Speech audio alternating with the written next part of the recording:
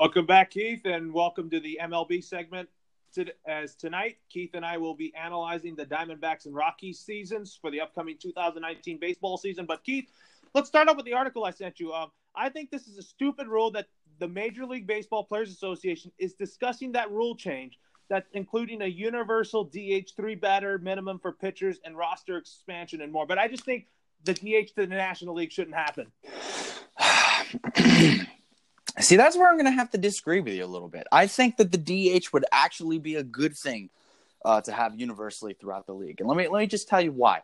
I think simply because it evens the playing field. And you can talk about how, the fact that when you play in the World Series, the fact that the pitcher has to hit when you go to a National League park is a part of the game, and it presents kind of that other dynamic. But I think that one thing that I look at in particular with universal DH is just the pressure that it takes off of guys who maybe injury prone or aren't great defenders, but you still want to be able to get that bat in the lineup. It allows the manager to have that flexibility throughout his lineup to be able to play with guys who like I said, may not be so great defensively. Oh, you can just throw him in at the DH because you want to be able to keep his bat in the lineup, lengthen that lineup, and be able to get an advantage over what is a really, really pitching dominant league, especially in the National League when you have guys like DeGrom and Scherzer and Kershaw and Buehler going out there every fifth day. You have to be able to get that leg up offensively sometimes to be able to create that advantage. So I actually like the move.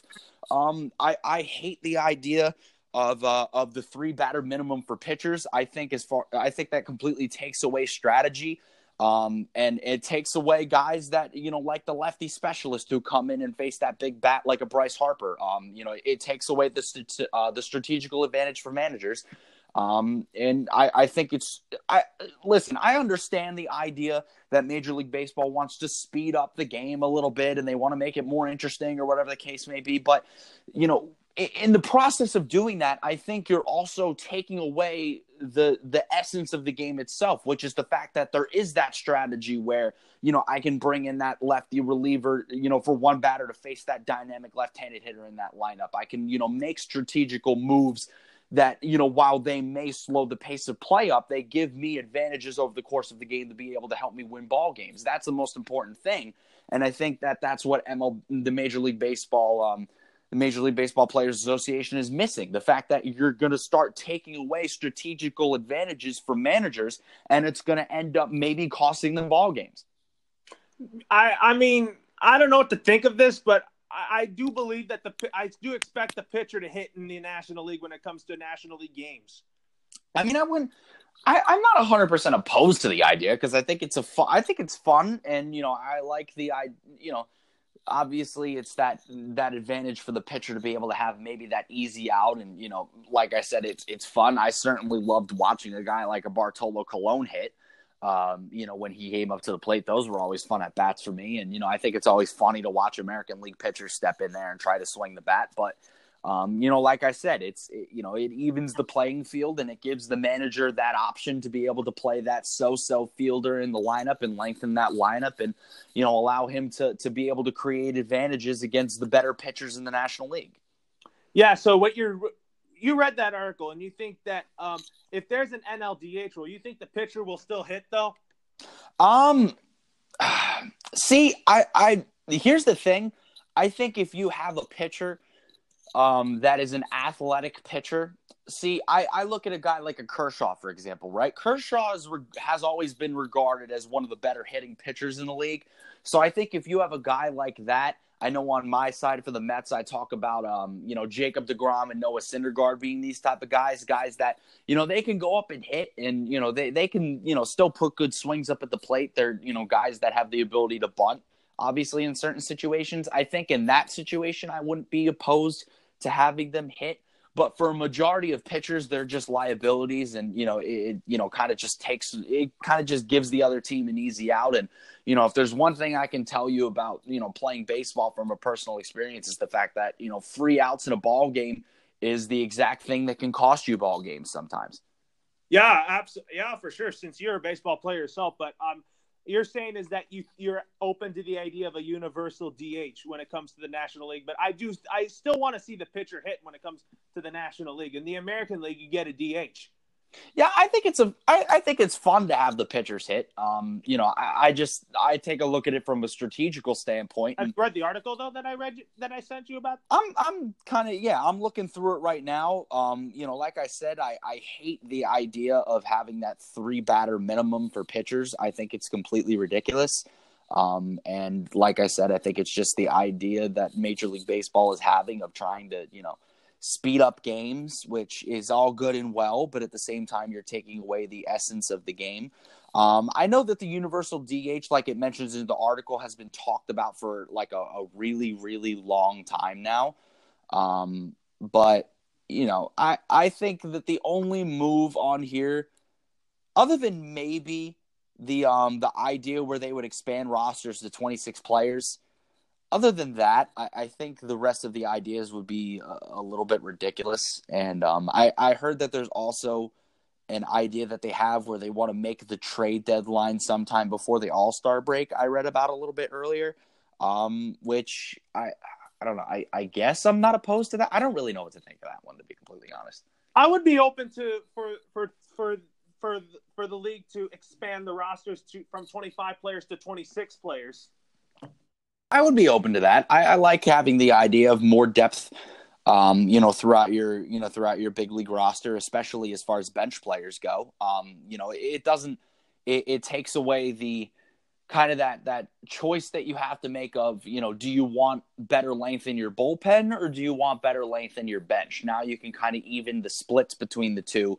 And, that helps managers on a day-to-day basis. And it also helps players because it allows them to, be able to have possibly more rest days, especially for the guys that are injury prone. So I actually like that idea. And it also says here that there are potentially discussions about them going back to the 15-day DL as opposed to where they switched it to the 10-day DL.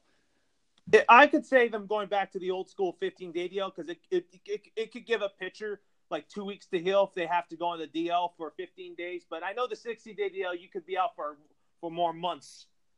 Yeah, you can be out for an incredibly significant amount of time. But I actually do like the 15-day DL switch, especially for pitchers. When you get guys like who are having. I know Steven Matz is pretty notable for this, where you have, he's typical for having things like.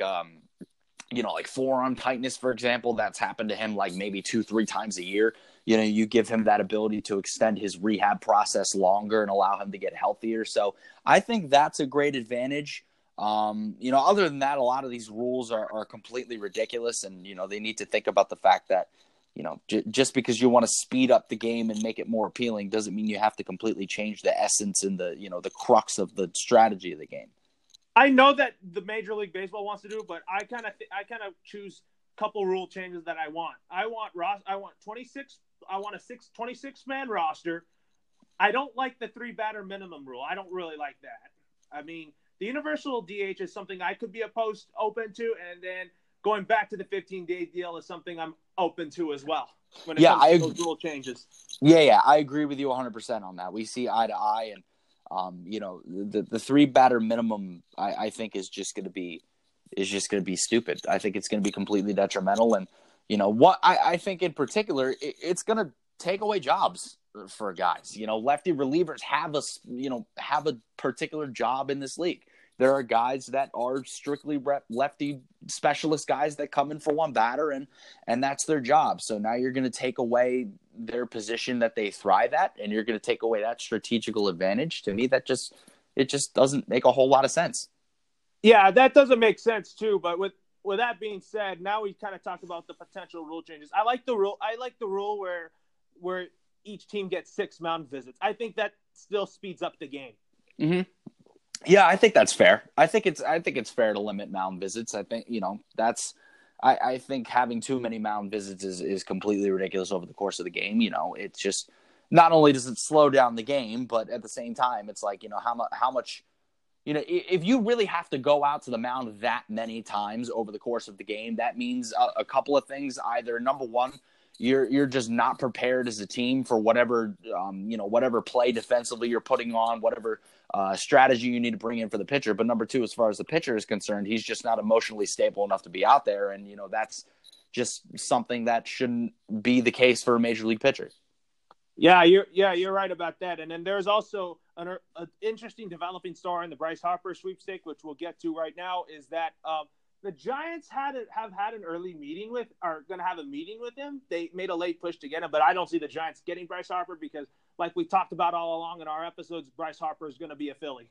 Oh, yeah, no, it's a foregone conclusion like we've mentioned. I like the idea of the Giants getting in there. The Giants obviously are an appealing market to go to, and that ballpark he's hit great in. Obviously, he's had good success against the Giants, but I don't really think that they're a contender. I think they're kind of just putting their feet in the water just to see where it takes them. But, I think, without actually having the visual contract in front of him, he's pretty much a Philadelphia Philly at this point. Yeah, for sure. So now that we touched on that, now there's another interesting story before we get to the Diamondbacks and Rockies season previews. There's the Phillies surprisingly entered the Real Muto sweepstakes, but like we said last week, I 100% expect JT Real Muto to end up going to the Cincinnati Reds. And I agree with you 100% on that. The Phillies are an interesting one for me, and I think that's kind of what I would kind of take away from that is that it's kind of a ploy maybe for them to kind of get the ball rolling on maybe a Keuchel and a Craig Kimbrell. Having an attractive high-end catcher like a JT Real Muto is attractive to pitching free agents. And I think that a Keuchel and a Kimbrell would kind of look at that and open their eyes and kind of say, oh, okay, you're going to get a high-level catcher in there. Okay, that's intriguing to me. I like the fact of having a guy that can not only provide me run support over the course of a game, but he knows how to manage a staff. He calls a good game. He's got a good arm, and he's good defensively. So that's attractive. I kind of think that's their mindset going into it. Whether or not they have the pieces to do it, I'm not 100% sure, because I feel like my instinct would be that they would have to give up Jorge Aflalo. That's what I saw.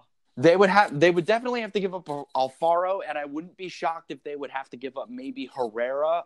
I think that maybe the Marlins would ask for Nick Williams, maybe Maikel Franco. There's a lot of pieces that would have to come and go for the Phillies that might be core pieces, especially in their lineup. But the idea of it is interesting. So I think maybe they're doing that, like I said, just to kind of maybe grab the attention a little bit more of a Keuchel and a Kimbrell in this case. But like me and you agreed upon, I think he's probably going to go to the Reds. Yeah, expect JT Real Muto to go to the Reds, not the Phillies. So the Reds are going to win the Real Muto sweepstakes. Yeah, that's probably what's going to end up happening here. Yeah, for sure. But now with that being said, let's talk about the Diamondbacks and Rockies 2019 seasons. But first off, let's start off with the Arizona Diamondbacks. The biggest offseason move that the Diamondbacks did since they got rid of Paul Goldschmidt to the Cardinals is adding Greg Holland to be their closer. Which I love. I love Greg Holland as their closer. He had a under 2 ERA when he signed with the Washington Nationals later in the season. He's a proven guy. He's closed at a high level. Obviously, he's won a World Series, and I love the 1-2 punch that they have at the back end of that bullpen with him and Archie Bradley. I think that's an incredibly dynamic duo they got going on back there.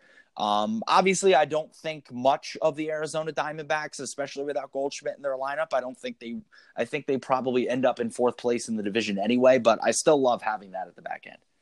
Yeah, especially the bullpen of the Diamondbacks being so bad down the stretch last season. They got Hirano, who's okay, but expect Archie Bradley to be the setup man for the Diamondbacks. But maybe one of these days, Archie Bradley is going to be the closer for the Diamondbacks. And that might also be another point of why they signed Greg Holland. Maybe they're kind of taking Greg Holland in not only to fill that closer role, obviously, but to kind of give Archie Bradley a show of the ropes as far as how, you conduct yourself as a closer, how you go about the day-to-day process of it. Because I fully expect at some point Archie Bradley to take over that closer role because he is too good of stuff not to. Yeah, Archie Bradley started out being a starting pitcher, and now he's turned out to be a very good high-leverage reliever. But with the Diamondbacks, what went wrong for them last season was that Brad Boxberger regressed.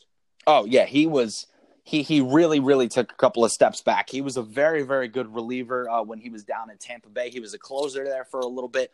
And then he came to the Diamondbacks, and it just kind of seemed like his stuff just wasn't on par. He's been losing some velocity on his fastball, obviously, and he just seemed like he never really got comfortable at any point during the year. And among a multitude of things that really didn't go the Diamondbacks' way, that was certainly one of them.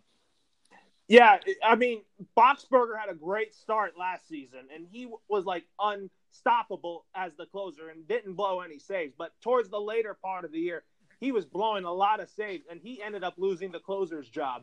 That's what went wrong for the Diamondbacks last year. Yeah, he just, I don't really know what to point to as far as his struggles. It could be a number of things. It could just be feel on his pitches. Maybe he just got fatigued, at whatever point during the season, whatever the case may be. He just lost it. And, obviously that happens sometimes, but, to struggle the way that he did after, starting off so well is just a big fall off, really, is the only way you could put it. Yeah, I expect this Diamondbacks bullpen to be better because Holland and Bradley are going to be the great pieces to the back end of the bullpen. Hirano will be is somewhat solid. Andrew Chafin's a good left-handed reliever, but struggles at times in high leverage situations. Yeah, he does, and I think that's why they that's why you're going to have to lean more on Archie Bradley this year and Greg Holland, obviously bringing him in. But I like Chafin's stuff on the left side. He's a very, very good pitcher, and Hirano's not bad too. No, he is a very good guy. He's a very good guy for them. I mean, their bullpen is going to be good. Are they going to be fantastic? Maybe. That's going to depend on a couple of things. Number one, how Holland fits in. And obviously the continued growth of Bradley, who I think in a couple of years has a shot to be one of the better closers in baseball when he slides into that role because of that absolutely dynamic stuff that he has. It's to me right now, it's just it's a big kind of wait and see with the Diamondbacks bullpen and with this Diamondback team as a whole. Yeah, for sure. And then let's talk about the rotation and talk about notable pieces that are as one guy who's going to be on the DL most likely until sometime in August is Taijuan Walker, who's kind of an okay pitcher, but expect Greinke and Ray to be the 1-2 guys on the rotation because when Robbie Ray's healthy, because he missed pretty much all last year after his breakout 2017 season, Robbie Ray, when healthy, has tremendous stuff. Oh yeah, he absolutely does, and he's gonna have to really carry the load along with Greinke. I actually mentioned, I can't remember exactly when it was, but I mentioned that at some point during the year, when the Diamondbacks are out of contention, I wouldn't be shocked if they traded him for some pieces, maybe get that contract off the books.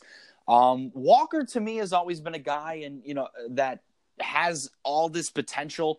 And just kind of never really got comfortable on the mound for me. I saw him a little bit in Seattle, and he has obviously some good stuff, good overhand curveball, good changeup, good split finger. He throws hard, but he just seems to on a consistent, on a start to start basis, not always have the same feel on his pitches. And then obviously he's going to have to come back from this injury and show that number one, he's healthy, but number two, that he can grow into a piece that is going to be in the rotation for a long time. But I love Robbie Ray, like you mentioned. They got Luke Weaver in the Paul Goldschmidt trade. I like him as a young arm. I see him as being kind of that 5 guy in the rotation for them. I like him a lot. Coming from the St. Louis Cardinals, he's a young guy that you can build around as well. Yeah, that's what I think. That was I don't know if both teams won that trade, but I mean, say if Zach Greinke were to be traded at the trade deadline, expect Robbie Ray to be the number one guy for the Diamondbacks. But Robbie Ray has number one stuff. Oh, he absolutely does. He throws hard from the left side. He's got a wicked slider. And, he really grew, obviously, in 2017, had that big breakout year. And, I can't wait to see what he does this year. Because like you mentioned, when healthy, he has dominant stuff from the left side. And, I think that he's going to end up being the centerpiece of that rotation for them going forward, or at least he should be. He should be. I mean, I've seen, as a Dodger fan myself, I have seen Robbie Ray pitch at Dodger games before, and the Dodgers seem to have a very hard time hitting off of Robbie Ray. I kind of want them to kind of wear him out, even though he can walk a lot of batters. Robbie Ray is just a pitcher that against the Dodgers and pitching at Dodger Stadium, he just likes pitching at Dodger Stadium. Yeah, and that's a great sign for the Arizona Diamondbacks, considering the fact that the Dodgers are going to be the big player in that division for a long time, along with the Colorado Rockies, which obviously we'll get to later. But having that number one guy that has the ability to go to a big rival stadium in Dodger Stadium and be able to pitch the way that he does is important for that number one piece in your rotation, to be that guy that goes out there and be that stopper against your number one rival. It's big. Yeah, so you see that in Robbie Ray. I do too when I've seen him pitch against the Dodgers, especially when he pitches at Dodger Stadium. But I mean, he's a pretty good pitcher at home because Chase Field's kind of a hitter's park. But I think Robbie Ray's a very good road pitcher too, especially when he pitches at AT&T Park, Petco Park, Dodger Stadium, because those are more pitcher-friendly parks.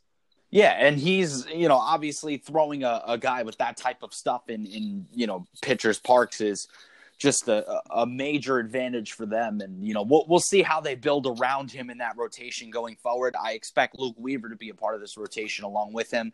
Hopefully Walker can grow into something, and, Ray is dynamic when he's healthy. I haven't seen a whole lot of him personally, just because obviously the Diamondbacks and the Mets don't really play, more than a series or two over the course of the year. But, when he's out there, that kid is electric from the left side. Yeah, he had a lot. He had forearm injuries last year, so that's why he wasn't that great last year. But even expect Ray to have a full healthy year, and I think he and Ray right now is going to be the number two guy for in the Diamondbacks rotation behind Greinke, because when the Dodgers play the Diamondbacks on opening day, expect Zach Greinke to go up against Clayton Kershaw, and then Robbie Ray going up against Walker Buehler on night 2. Oh, that sounds like a lot of fun too. Robbie Ray and Walker Buehler on night 2. That sounds amazing. And I love the Greinke Kershaw matchup. Don't get me wrong, but I love me two fireballing guys from the right and left side that are dynamic arms. That's going to be fun.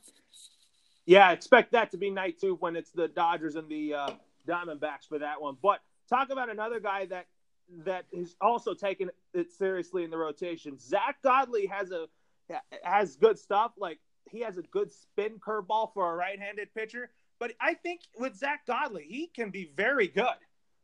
He can be. He can be really effective. And, obviously he's not going to be he's not a number one guy. But, I mean, he's one of those guys that, he can go out there and give you solid innings over the course of the game. He's got really good off-speed stuff, like you mentioned. He can spin that breaking ball really well.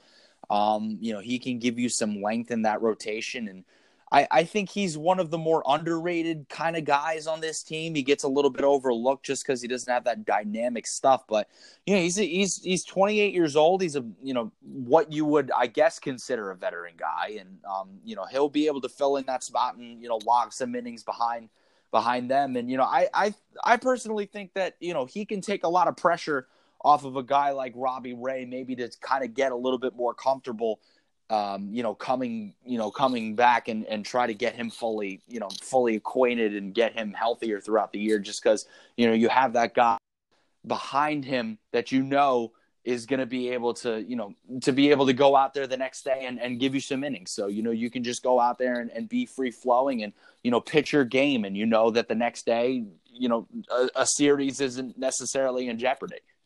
Yeah, with Zach Godley, what I see out of him, that spin that he has on his curveball is confusing for hitters to hit. And that's what's good about Zach Godley. He's a good curveball pitcher for a right-hander.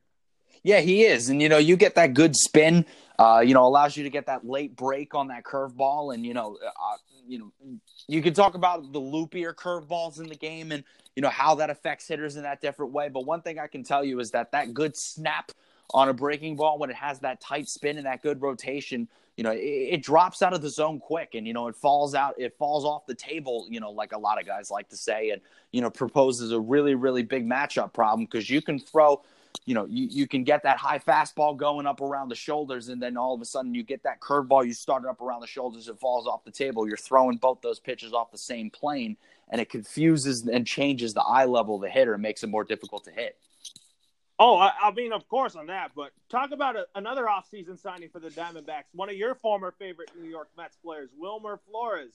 Oof, man. Oh boy. I love Wilmer. He's dear to my heart, and I'm so happy that he was able to get a deal here. And a good deal at that. A nice 1-year deal for them. Not risky for the Diamondbacks, high risk, high reward guy. I mean, he's a guy that's played all over the infield. He's not a great outfielder, but obviously if you want to give somebody a day off, you could throw him in there. He's a good power bat against lefties, loves to hit that low inside fastball. And I think he's a guy that could thrive at Chase Field. It's a good hitter's park. He's transitioning from obviously a big time pitcher's park in City Field over there to Chase Field. So I like this situation for Wilmer. He's going to get an opportunity to play every day at second base, probably because I see them more than and we'll get to the lineups obviously in a moment, but I see them probably giving Wilmer a shot to start at second and maybe moving Ketel Marte full time to center. And that's what I see too on the depth chart. Expect Ketel Marte to go to center field because Marte has the speed. Oh yeah, he has the speed, and I want to tell you about Ketel Marte. I saw him in a live game once at a Dodger game, and I saw him hit a home run almost out of Dodger Stadium. It almost went over to over the left field roof and into the parking lot. That was like, man, is he Giancarlo Stanton? I didn't even know he had that type of pop on him. That's actually crazy. I didn't even know he had that type of pop. Yeah, that's one of the longest home runs I've seen a Diamondbacks player hit when I've seen the Diamondbacks play live from a Dodgers fan perspective myself when it comes to those long home runs by a visiting player. Yeah, I'm actually really shocked to hear that. I didn't even know he could have that type of pop on him. That's crazy, actually. I didn't know that. Yeah, and expect Flores to start it first, and then a guy who I think is going to start it first now that the Diamondbacks had Eduardo Escobar is Jake Lamb. And I like Jake Lamb a lot. I think Jake Lamb is, coming into his zone as a hitter. He's got a ton of pop, and he's a guy that he's heading into his prime at age 28. He had a little bit of injury problems last year. He only had 207 at bats. But he's a guy that, when he is healthy, he's a prolific hitter from the left side. I think it was 2017 when 2016, 2017, 29 home runs, 91 RBIs. And then in 2017, he had a really nice year for him, 30 home runs and 105 RBIs, and also getting his walk rate up, drawing 87 walks and, putting him in the lineup along with David Peralta. Those are two impact bats. And, he's obviously a guy that I think the Diamondbacks are planning on building around. Yeah, for sure. And now with Goldschmidt being out, I see the Diamondbacks when it comes to the lineup and comes to who their hitters are, I think it's going to be built around David Peralta. David Peralta has good pop and good contact with the bat. Not a guy that's going to hit 50 or 40 home runs, but he's a guy that's very good hitting triples into the gaps, and he's a guy that's also a very good outfielder as well. Oh, yeah, he's a great two-way player. He's like a 290, 300 type of guy, 20, 25 home runs. He's a solid, steady bat. He plays every day. He's a very, very dependable guy, obviously one of the better defensive outfielders in the National League. And, he's a great guy to have in your lineup every day, like I said, along with Jake Lamb. So, those are two pieces that obviously the Diamondbacks have a lot to look forward to. Yeah, now with the Diamondbacks, the dumbest move that they did was trading Ball Goldschmidt, literally their franchise guy, to the Cardinals, which next week you and I will be talking about the Cardinals and Cubs offseason outlooks. Now that we're going to be done with the National League West, we're going to be moving to the National League Central next week. And I'm really excited about that. Those are going to be two really fun teams to talk about. Yeah, because like next week we'll talk about the Cubs and Cardinals, then we'll go with the Brewers and and then we'll talk about the Brewers and then the Reds and then the Pirates when it comes to the National League Central for when we move to the National League Central starting next week. That Central is going to be a packed division this year, and we talked about this. I mentioned I expect the Cubs and the Cardinals to be my two wild card teams, and those are the Cubs, Cardinals, and the Brewers. Those are three teams that can win over 95 games this year. That's going to be a really, really fun division to talk about. It is. I'm looking forward to talking about the NL Central with you next week. But with that being said, talking about losing Paul Goldschmidt from the Diamondbacks, that was very stupid for them. And also, A.J. Pollock, who I think is healthy, very good player for the Diamondbacks, literally the best center fielder in the game when healthy. But now he's on my Dodgers. And we talked about the Dodgers a couple weeks ago and talked about him being a tremendous fit on the Dodgers. Yeah, I didn't really see sense in either of those two moves. I think talking about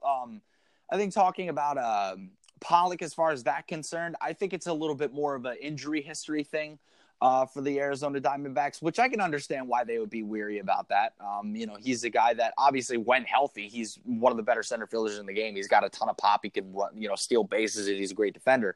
But I think they were just wary about the price tag related to injuries. As far as Paul Goldschmidt goes, I just don't get it. I just really don't get it. When you have a guy like that who is a perennial MVP candidate pretty much every year, and he's the centerpiece of your franchise. It's one thing to rebuild. It's another thing to rebuild and then trade the piece that should be the centerpiece of your rebuild. That doesn't make any sense to me. And I would love to be able to get inside the head of the Diamondbacks front office, and I would love to know what the hell they're thinking, because if you're going to pick somebody to trade on this team, I would have preferred. I love David Peralta and I love Jake Lamb, but I would have preferred to trade the two of them over Paul Goldschmidt. I have no idea what in the world they're doing, and I don't think the return was so incredibly tremendous. And I look at the Cardinals, and they're a million times better for it now. So, to me, other than we talk about Luke Weaver, to me that trade is completely one-sided and didn't make a whole lot of sense. It didn't make sense for the Diamondbacks to trade Paul Goldschmidt, literally a guy who was their face of the franchise guy. I really thought I was thinking that the Diamondbacks front office, their GM Mike Hazen, was going to give Paul Goldschmidt a lifetime contract, but I don't know what was in the mind of Mike Hazen. I don't either, and I think what would have made sense is if they would have gone out and traded. If they obviously it would have made sense for them to keep Paul Goldschmidt. That's the big thing. But if you're going to trade Paul Goldschmidt, I need a bigger return than what they got. That doesn't, it just the return for a guy like a Paul Goldschmidt, who, like I mentioned, is a perennial MVP candidate every single year. A guy that can hit 300, hit 30 to 40 home runs, and even steal you some bases every now and then. And he's a Gold Glove defender. He's the centerpiece of what your rebuild. He should be the centerpiece of your rebuild. I just don't. I don't really understand the direction that they plan on going. Obviously, we'll see how that plays out. But really, that's my only reaction. Seriously, and that was my reaction when it happened. I'm like, what the hell are you doing? Are you kidding me? Yeah, and obviously, I'll tell you this: for the Diamondbacks, I think Torey Lovullo's done a tremendous job with the Diamondbacks, and I think he's going to be around for the Diamondbacks for a while, even though the Diamondbacks can't win a playoff game past the wild card round. But all in all, even though I've seen Torey Lovullo manage against the Dodgers, he's a SoCal kid. Torey Lovullo is a very good manager. Oh, he is a very good manager. I love having him at the helm for the Arizona Diamondbacks. I think he's an excellent communicator among men. He's obviously a very good baseball mind, and I think they're kind of putting him in a tough position, obviously trading away Goldschmidt and kind of having the team constructed as it is now, where it's they have some nice pieces, but they're not really going anywhere, especially in that division where it's so top heavy right now with the Dodgers and the Rockies being the two main contenders. And obviously, like I mentioned, I see them as a fourth place team, but having a good manager like Torey Lovullo is obviously a way to be able to keep the clubhouse happy, and a way to just, show some stability in your franchise. Absolutely. With that being said, I'm going to predict you my lineup for the Arizona Diamondbacks now. So I have David Peralta leading off and playing left field. Batting second is the right fielder, Steven Souza Jr. Batting third, the first baseman, Jake Lamb. Batting fourth, the second baseman, Wilmer Flores. Batting fifth, the third baseman, Eduardo Escobar. Batting sixth, the shortstop, Nick Ahmed. Batting seventh, the catcher, Alex Avila. And batting eighth is the center fielder, Ketel Marte. Ooh, you got a lot of confidence in Wilmer there, batting him fourth. I mean, I don't completely dismiss the idea of having Wilmer batting fourth, because he has that power potential. But Wilmer batting fourth, that's a bold strategy. Yeah, I mean, have him hit behind Jake Lamb would give him that much protection. And Steve Souza Jr., when healthy, is a very good hitter too, has power and speed. Oh yeah, he's a very underrated player on that team. I actually loved that acquisition by them. I think that was a very very underrated move for them. He's, like you said, he's a big power threat. He can steal some bases. So let me give you my projected 2019 lineup for the Arizona Diamondbacks. Leading off, I have Ketel Marte, that big speed guy up at the top. I would love to see him go out and maybe try to steal some more bases this year because he clearly has the speed to be able to do it. Batting second, I have Eduardo Escobar. Batting third, I have David Peralta. Batting fourth, I actually have Steven Souza. Batting fifth, I have Jake Lamb. I have Nick Ahmed sixth, Wilmer Flores seventh, and Alex Avila, the catcher, batting eighth. The reason why I have Marte batting eighth is because I want speed in the bottom of the lineup for the Diamondbacks, and with David Peralta, he can also steal bases too, and he also runs very well too. He does steal bases and he runs well, but he's also a guy for me. I take a look in this lineup, and he's one of my bigger power guys, and he's one of my guys that I want to have up in run, in RBI situations. So that's why I kind of have him at my third spot, because while he is a guy that you can throw at the top of your lineup and be that pure hitter. I want my big impact bats to have, RBI situations. So, I throw him in that third spot, and I have, Marte and Escobar up at the top, two guys that, have some speed. And, Escobar has a little bit of power on him. He did hit 21 home runs last year, which gets a little bit lost in the mix because he's not really a highly talked about type of guy. But I like to have my speed at the top of the lineup, and then I have, my core of the lineup, are the guys that I have, or, the guys that are the home run guys and that I want to have up in the RBI situation. So that's why I have Peralta third, Souza fourth, and Lamb fifth, and also gives me that lefty, righty, lefty, kind of break up in the middle of the order. Yeah. So after we break down the Rockies, I'm going to predict my breakout players for each team in the NL West, but I'm going to start off with the Arizona Diamondbacks, who I think their breakout player will be this year for the Diamondbacks. I think it's going to be a guy who I think is going to really take his game to the next level this year, and that's going to be Nick Ahmed.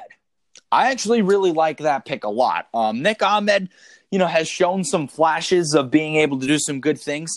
I think one thing for me that I would love to see him do is I would love for him to cut down his strikeout numbers. He struck out 109 times last year, which may not sound like a whole lot, but it is. It is. It is, especially because of the fact that he's a shortstop, and that's, while that position over the last 5, 6, 7, 8 years has kind of transitioned into more of a power position with guys like Troy Tulowitzki, guys like Trevor Story. He's not a true big time power guy. He's a 10, 15 home run kind of guy. But I do like his skill set. I think he's a really, really good defender as well. So I agree with you. I think he's a guy that, is going to take his game to the next level this year, and is certainly going to have to, considering that, they're missing a huge piece in Goldschmidt in the middle of that lineup. They're going to have to lengthen it somehow, and, hopefully that comes from him. Yeah, that's who I predict my breakout player for the Arizona Diamondbacks this year, because since we're ending our National League West talk, I'm predicting breakout players for each team on the National League West, as well as you and I are on our MLB segment today. I've started with the Diamondbacks since we were talking about them today. That's why I picked Nick Ahmed as my breakout player for the Diamondbacks this year, because last year he was a 230 type hitter, and I see him raising that game up a little bit. I do too. I 100% agree with you on that. I think that's a great. I think that's a great pick. Yeah, and then you like the reason why I have Ketel Marte batting eighth is because I want to have speed on the bottom of the lineup when the pitcher bunts him over, so that he can have the speed to advance to second or third base when he gets on base. I can understand your point on that. I think that's a very, very good point. But at the same time, what I take a look at is, how can I put this? The way that I'm having it looked at, where I have Ketel Marte at the top and then David Peralta at third, is the idea that what you're creating is that speed. And then at the top of the order, early on in the game, where you're going to see those fastballs early on, that's when I want Peralta up in those RBI situations with that speed. He can hit the ball in the gap. What I'm kind of thinking about is where I see where you have Marte eighth. I like the idea of it where you can put him on base, you have the pitcher butt him over. But if I'm a pitcher and I'm taking a look at that situation, I have Marte on second base now, and I get Peralta at the top of the lineup. Oh, okay. Here's a changeup away, and then 2 back foot sliders, and then maybe a fastball inside up on the hands. I never allow Peralta to have the opportunity to drive in a run because I make him uncomfortable up at the plate and keep him off balance. Whereas earlier in the game where I have Marte up at the top and then Peralta kind of up in that first inning, when I'm a pitcher, I'm looking and getting a feel for my stuff early on in the game. Where's my fastball command at? How's my breaking ball breaking out of my hand? Am I able to throw it for a strike? Is it bouncing in the dirt the way that I want it to? Am I getting a feel on the run and sink for that changeup?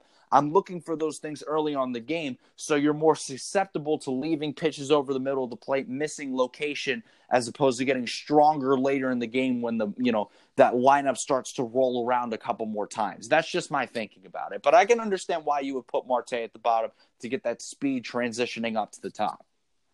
Absolutely on that. But now that being said, with the Diamondbacks most likely having an 82 and 80 record in 4th place, let's talk about the team that is going to keep up with the Dodgers in the National League West. Let's talk about the Colorado Rockies and talk about what their plans are for 2019. But talk about the Rockies having their bullpen last season was off to their bullpen had stretches that couldn't get the job done, blowing saves. But if you look at the Colorado Rockies bullpen, this bullpen looks very good on paper. It starts with Wade Davis as the closer. Brian Shaw did not have a great year. Mike Dunn is okay, but I think with the Rockies, even though it's a hitter's park at Coors Field, their starting rotation is going to be very good. Their starting rotation is going to be good. And one guy that really jumped out at me last year was Kyle Freeland. He came out and had a really good second half, especially. I think he's going to be a really, really good pitcher for them. German Marquez is a guy that I expect to come in this year and take that next step forward. He's a younger guy with good stuff. I love John Gray. Obviously, he's a former number 1 draft pick of theirs. Obviously Jeff Hoffman is a guy that they got in the Troy Tulowitzki deal. He's got big time stuff. We'll see if he's able to make that jump in the rotation this year. And Tyler Anderson from the left side is a guy that's obviously a really solid pitcher. They have a lot of depth as far as their rotation is concerned. They're about 6, 7, 8 guys deep when you talk about Freeland, Marquez, Anderson, Gray. Chad Bettis is a guy that's got starting experience. Antonio Senzatella is a young arm that I know that they like. And then obviously Hoffman I mentioned. I think Jeff Hoffman will make the team out of spring training this year. I see him going into the bullpen as their long reliever. I see Chad Bettis going to the bullpen as well, because I think it's time to put Antonio Senzatella into the bullpen, into the rotation, because Senzatella has very good stuff. But talk about I'm going to point out Freeland and Marquez. Freeland is one of my favorite pitchers on the Colorado Rockies when it comes to the starting rotation, because I knew he grew up in Denver, and I saw him in the first game I saw Kyle Freeland play was when he made his major league debut against the Dodgers. And I was like, man, he has very good stuff. But with Marquez, he's a flamethrower. Oh, yeah. And Marquez is Marquez, like you said, he's a flamethrower. He's a big arm and, a young kid at 23, and he's only got more room to grow. And, he threw very well for them last year in the postseason. He threw only about, he only had a 5-inning game, but for a guy that is, is as young as he is, to be able to go out there in that game and pitch the way that he did, to me, is impressive. He had a 3.77 ERA last year in 33 starts, 14-11 record in 196 innings pitched. And he's already got a lot of experience under that belt.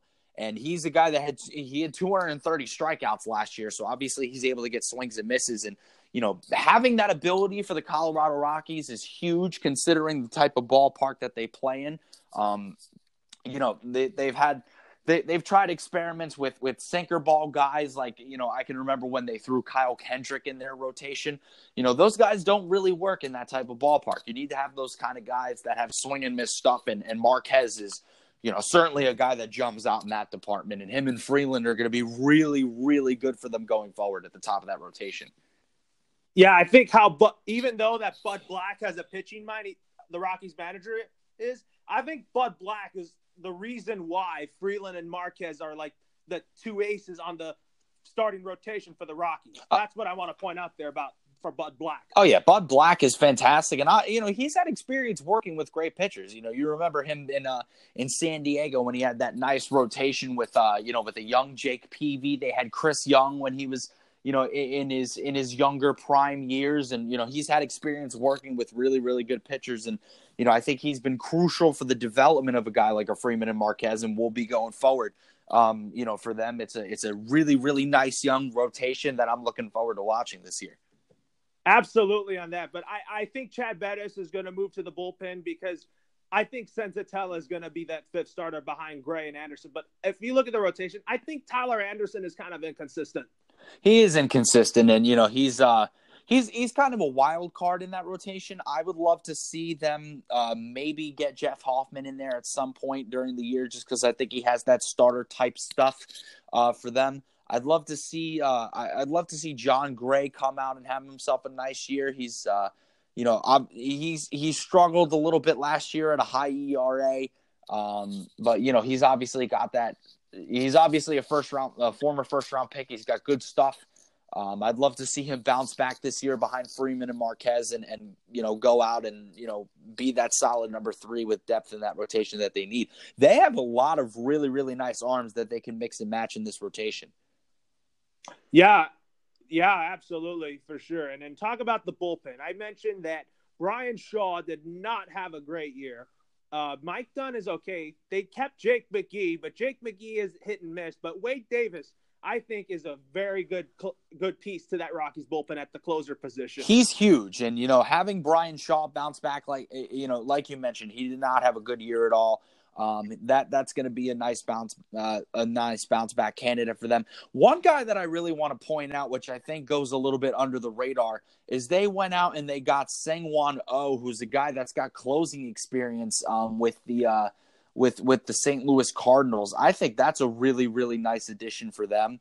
And obviously Chris Russin is a guy that they've had as a long reliever who is who's a reliable arm in their bullpen. They have the potential with the arms that they have with Davis, Shaw, McGee, Dunn, like you mentioned, is okay with Sang-Won Oh. They have the arms to be able to get it done on the bullpen side of the ball. It's just a matter of them being able to find some consistency, because that just seemed to be, an issue at times for them last year.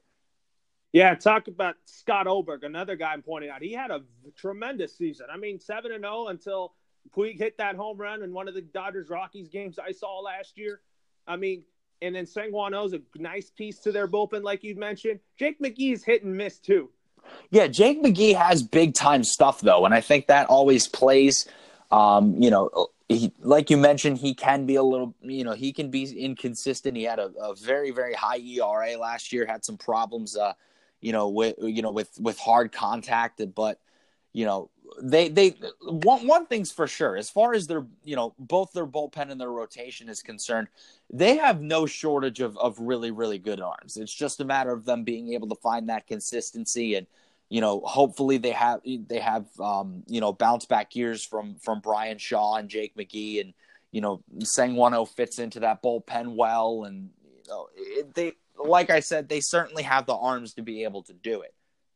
Yeah, let's also talk about a big offseason move for the Rockies. I mean, talk about getting Daniel Murphy. I mean, he's going to help balance this lineup. I know you've seen him play with your Mets before, and they put Murphy at first base, but that's going to be expected. Put Daniel Murphy at first.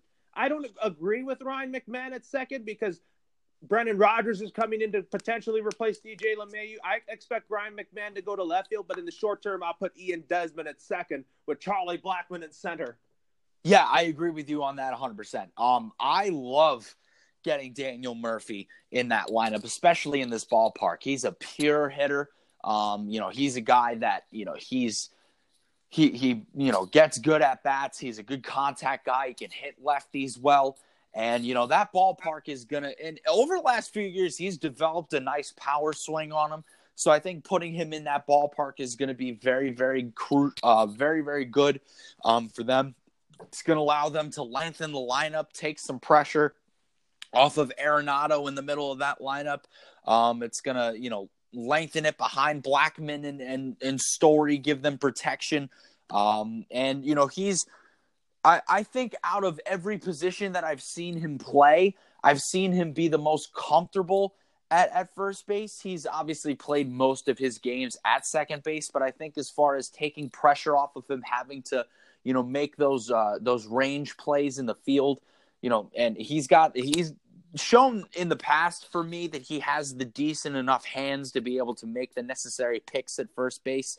I've always seen him that as being his most comfortable position, so I like putting him there. And then, like you mentioned, having Desmond at second base and then moving McMahon to left so that Charlie Blackmon can play center. Yeah, I think Blackman's more comfortable there, but putting Desmond at second base is going to be good for now until if Brendan Rodgers needs time to develop, then I think and then if Brendan Rodgers is ready to get called up, then Ian Desmond will have a utility role on the bench. Yeah, and I think that's probably what's going to end up happening. I think they'll probably give Brendan Rodgers more time. I see him being more of a late season call-up candidate. If he's tearing it up, bring him up maybe in July, early August. Get him in there, get him a cup of coffee. But right now they still have a very, very well structured lineup. For them, I think the guy that gets most overlooked, and you might agree with me in this lineup, is David Dahl in right field. I'm going to mention him. I think David Dahl. I mean, he's a guy that since Cargo's going to retire, then David Dahl is a guy that's going to be their starting right fielder. I saw him first in 2016. No, he can hit the ball very well, and he's a guy that I do think he is poised to put up big numbers this year. Like I predicted with Nick Ahmed, I see him taking his game to that next level and being a 20 or 30 home run guy for David Dahl. Oh yeah, he's my breakout candidate for the Colorado Rockies for sure. It was always a matter of him just getting at bats. He's clearly got the pure. Because he had rib issues. Yeah, he did have. Yes, yeah, you're right. He did have some health issues, and it's just a matter of him getting in that lineup every single day, and showing what he can do, because he's got a pure swing from the left side. He's a very, very talented hitter, and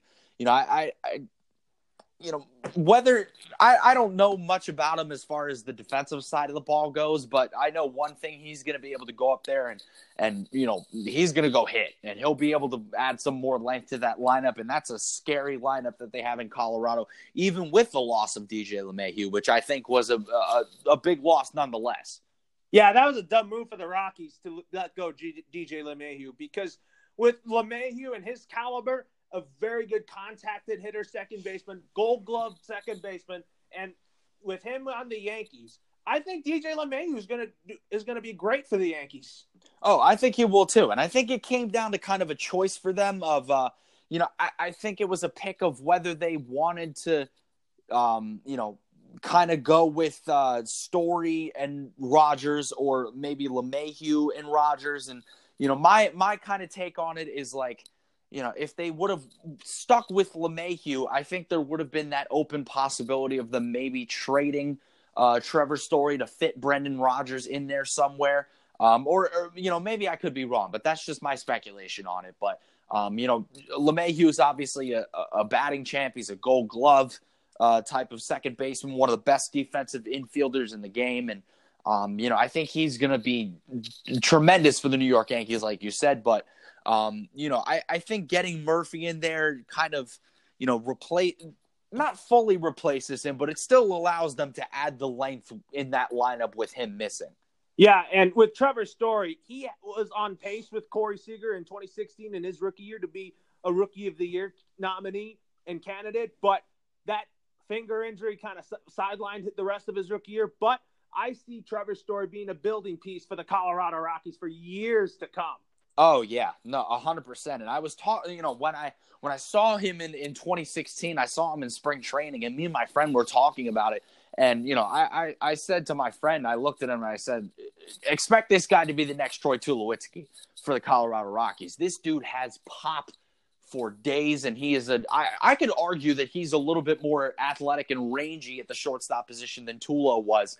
I think Tulo probably had a better arm than Story does. Story does have a good arm. I'm not trying to take anything away from him, but I think one thing that I'll say about Story is that he's a little bit more athletic and rangy than Tulo was at the shortstop position. But man, can this dude rake? He's got power light tower power. And on top of that, he was a 290 hitter last year. So he's obviously got the, the bat to ball skills necessary. And, he'll be a big building piece. He's only 26 years old. Yeah, despite the injury he had in 2016. And then also talk about contract situations for the Rockies regarding Nolan Arenado. We talked about that last week. I don't expect Nolan Arenado to join his hometown Dodgers next year. I expect the Rockies, before the 2019 season begins, for the Rockies management to extend Arenado. Now that LeMahieu is off the books. Oh, yeah, no. And like I mentioned last week, I think it would be stupid for them not to extend Arenado. I think it's absolutely necessary. He is the core of that team. He's arguably the best third baseman in baseball. And, you have to be able to keep those pieces if you want to contend long term. And, obviously Blackmon got his money. Story is going to get his money. I think you're going to have to pay David Dahl at some point when he continues to grow. But, you need to give that centerpiece contract to Arenado to keep, to maintain the part of your core that is top 5 at his position and arguably the best at his position in baseball. Before we get to our lineup predictions for the Rockies, so next week we're going to start in the National League. We're going to go to the National League Central, and we're going to talk about 3 teams next week. We're going to talk about the 3 teams that are going to compete are going to be division contenders, which will be the Cubs, Cardinals, and Brewers next week when we go on air for our All 30 MLB preview. And then the following week we're going to talk about the Reds and the Pirates. And you're going to want to tune in for that conversation about the Cubs, Cardinals, and Brewers, because oh boy, those are 3 fun teams that are going to come out this year and smack some people. Those are going to be some fun teams to talk about. You're going to want to tune in for that. It's going to be a great time. You guys want to tune in for that, and then when it comes to the National League Central, talk next week for sure. But with that being said, I'll predict my lineup for the Colorado Rockies. I have Blackmon leading off and playing center field. I have Trevor Story hitting second and playing shortstop. Then David Dahl hitting third and playing right field. Then Nolan Arenado hitting fourth and at playing third. Daniel Murphy is hitting fifth. Then Ian Desmond hits sixth. Then Chris Iannetta bats seventh. And then Ryan McMahon hits eighth. Perfect. Yeah, I literally have the same exact lineup, actually. That's right on par. No, I think that's great. I tinkered a little bit with the idea of kind of switching Dahl and Murphy around. And having Murphy maybe bat second, but then I thought about it a little bit, and I like having the power of Murphy having be a little bit lower in the lineup for me. And Dahl, I think at this point in his career is a little bit more of a pure hitter than Murphy. I think Murphy, when he gets to Colorado, is going to learn to rely on the home run ball a little bit more and kind of spray the gaps more. Whereas Dahl is much more of a pure hitter that can go up there and smack that ball the other way, as well as being able to show that gap power and that tremendous power over the fence as well. So, that's the only thing I really tinkered with. Other than that, we pretty much have the same exact lineup top to bottom. Yeah, for sure on that. But the reason why I have Story batting second is because it's going to fill the void that was left by DJ LeMahieu, who used to hit behind Blackmon. Which is, and having you want to talk about something scary. The fact that you have a deep enough lineup to where you have a guy who had 37 home runs batting in the number 2 spot is just that's outrageous. It's scary. And, even Blackmon is a guy at the leadoff spot who has the ability to hit 25, 30 home runs. So you have 5 or 6 guys in this lineup with Blackmon, Story, Dahl, Arenado, and Murphy, who have the ability to hit 25, 30 home runs each. And even Ian Desmond, when he's fully healthy and in the lineup, also has the ability to hit for that type of power. It's scary, the length of this Rockies lineup. It's going to be a scary lineup, but I mean, they got a good pitching staff. Their bullpen's is going to be very good. But with that being said, let's talk about breakout players for each team in the National League West. We started with the Diamondbacks, and that is given to Nick Ahmed as the breakout player for the Diamondbacks. For the Rockies, I'm going to go with aside from David Dahl, I predict that David Dahl is going to be a breakout player for the Rockies. I'm going to also go with German Marquez as well.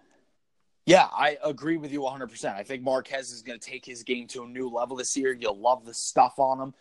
You love the ability to pick up strikeouts. He's got he gets a really, really good swing and miss rate. So I agree with you. Both of those guys, I expect Dahl and Marquez to be really, really high contributors this year. Yeah, with Marquez having not such a good record last year. I mean, last season, Herman Marquez in 2019, I mean, he was okay. Like, he was 14-11 last year with an ERA at 3.77. I see his numbers getting better when the new season starts. And it's going to be Cy Young numbers that Herman Marquez is going to put up, along with Kyle Freeland, who's going to continue to get better. Oh, yeah. I think those two are going to be dark horse candidates to possibly sneak into that Cy Young race next year. Obviously, that's going to be headed by, the Kershaws and the DeGroms and the Scherzers of the world. But I expect those two to make a dark horse case for that. Now we predicted for the Diamondbacks breakout players, Nick Ahmed. For the Rockies, it's David Dahl and Herman Marquez. And for the Dodgers, we talked about this already. I think it's going to be three guys that I think is going to be very good for the Dodgers this year. It's going to be Alex Verdugo, Julio Urias, and Walker Buehler. And I could not agree with you more on those. Like I mentioned, I think that Walker Buehler is a guy that has the potential to be an 18-game winner this year. Whenever they throw Urias in the rotation, he's going to be absolutely phenomenal. I think they're probably going to either start him in the bullpen or maybe down in AAA to kind of slowly bring him along. And, obviously we've heard about the potential of Verdugo, and now he's got to go out there every day and show his ability, which he clearly has the ability to hit, and he's a solid defender. So we'll see. Yeah, I expect Alex Verdugo to be the starting right fielder for the Dodgers, like we talked about weeks ago. Yeah, I think he's going to be in right field in the opening day lineup for sure. Yeah, like talk about an outfield with Verdugo, Pollock, and then Bellinger in left. But when the 2019 season begins for the Dodgers. Yeah, that's a nice opening day lineup right there. Yeah, we talked about the Dodgers and all that stuff with their breakout players, but I see three players breaking out this year in Buehler, Urias, and Buehler, especially Buehler, because I think Walker Buehler is going to enter his name into the Cy Young race this year with Kershaw. Oh, I do too. Yeah, no. I think he's going to be an 18-game winner type of guy this year. Obviously, is the stuff to go out and do it. We'll see if he gets affected by some sort of sophomore slump. I don't think he will, just because his stuff plays so well. I think he's going to, like you said, I think he's going to slide his name into that Cy Young contention. Yeah, and now we talked about the Dodgers breakout player in 2019 to wrap up our NL West talk. Go with the Padres now, and I have three breakout players on the Padres like the Dodgers. I have, first of all, is Fernando Tatis Jr. The second one is Mackenzie Gore. And the third piece, who I think is going to improve his average big time a little bit, he'll be a 270 hitter with 40 home runs, is Hunter Renfroe. I like Hunter Renfroe a lot. I think he's always had good power potential. Me and you have talked about multiple times how we think that, Fernando Tatis is going to come up and light up the National League. We both think he's going to win the Rookie of the Year award. I love that pick for him to be able to come up and be able to just be an impact bat in that Padres lineup. Yeah, and then I also talked about Mackenzie Gore this year as well. I'm still a little bit iffy on that, just because I don't know what specifically they're going to do with him. I'd love to see him up. I think he's certainly got number one stuff, but we'll see how quickly they want to move him along. And for the Giants, my breakout player this year for the San Francisco Giants is Steven Duggar and Chris Shaw. I love both of those picks too. Yeah, I love both of those. So now you and I already have our breakout player picks for the National League West this year, right? Yep. And now my final MLB thought is I'm looking forward to when you and I next week start talking about the National League Central. Oh, yeah, that's my final MLB thought too. That's going to be an incredibly exciting discussion. Those are three teams in the Cubs, Brewers, and Cardinals that are going to be 95-plus win teams. I think that all three of those teams are going to be making the postseason, and those are going to be incredibly exciting rosters to break down. So it's going to be a lot of fun.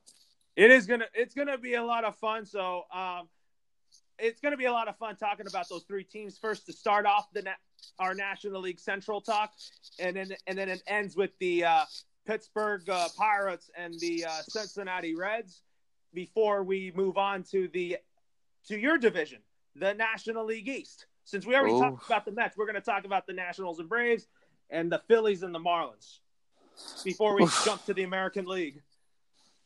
And that's going to be another fun division, too. That's a bit of a crowded division. Obviously, you can rule the Miami Marlins out of that. But between the Mets, Nationals, Braves, and Phillies, especially when the Phillies get Bryce Harper eventually, that's going to be another really, really competitive division, too. So these divisions are stacking up really, really well so far early on. Yeah, but anyways, next week for our MLB talk, we got the Brewers, the Cardinals, and the Cubs next week. And we'll take a break, and we're going to talk about some NBA stuff. We got some interesting stories to talk about regarding the trades and all that. So stay right here, and we'll be back.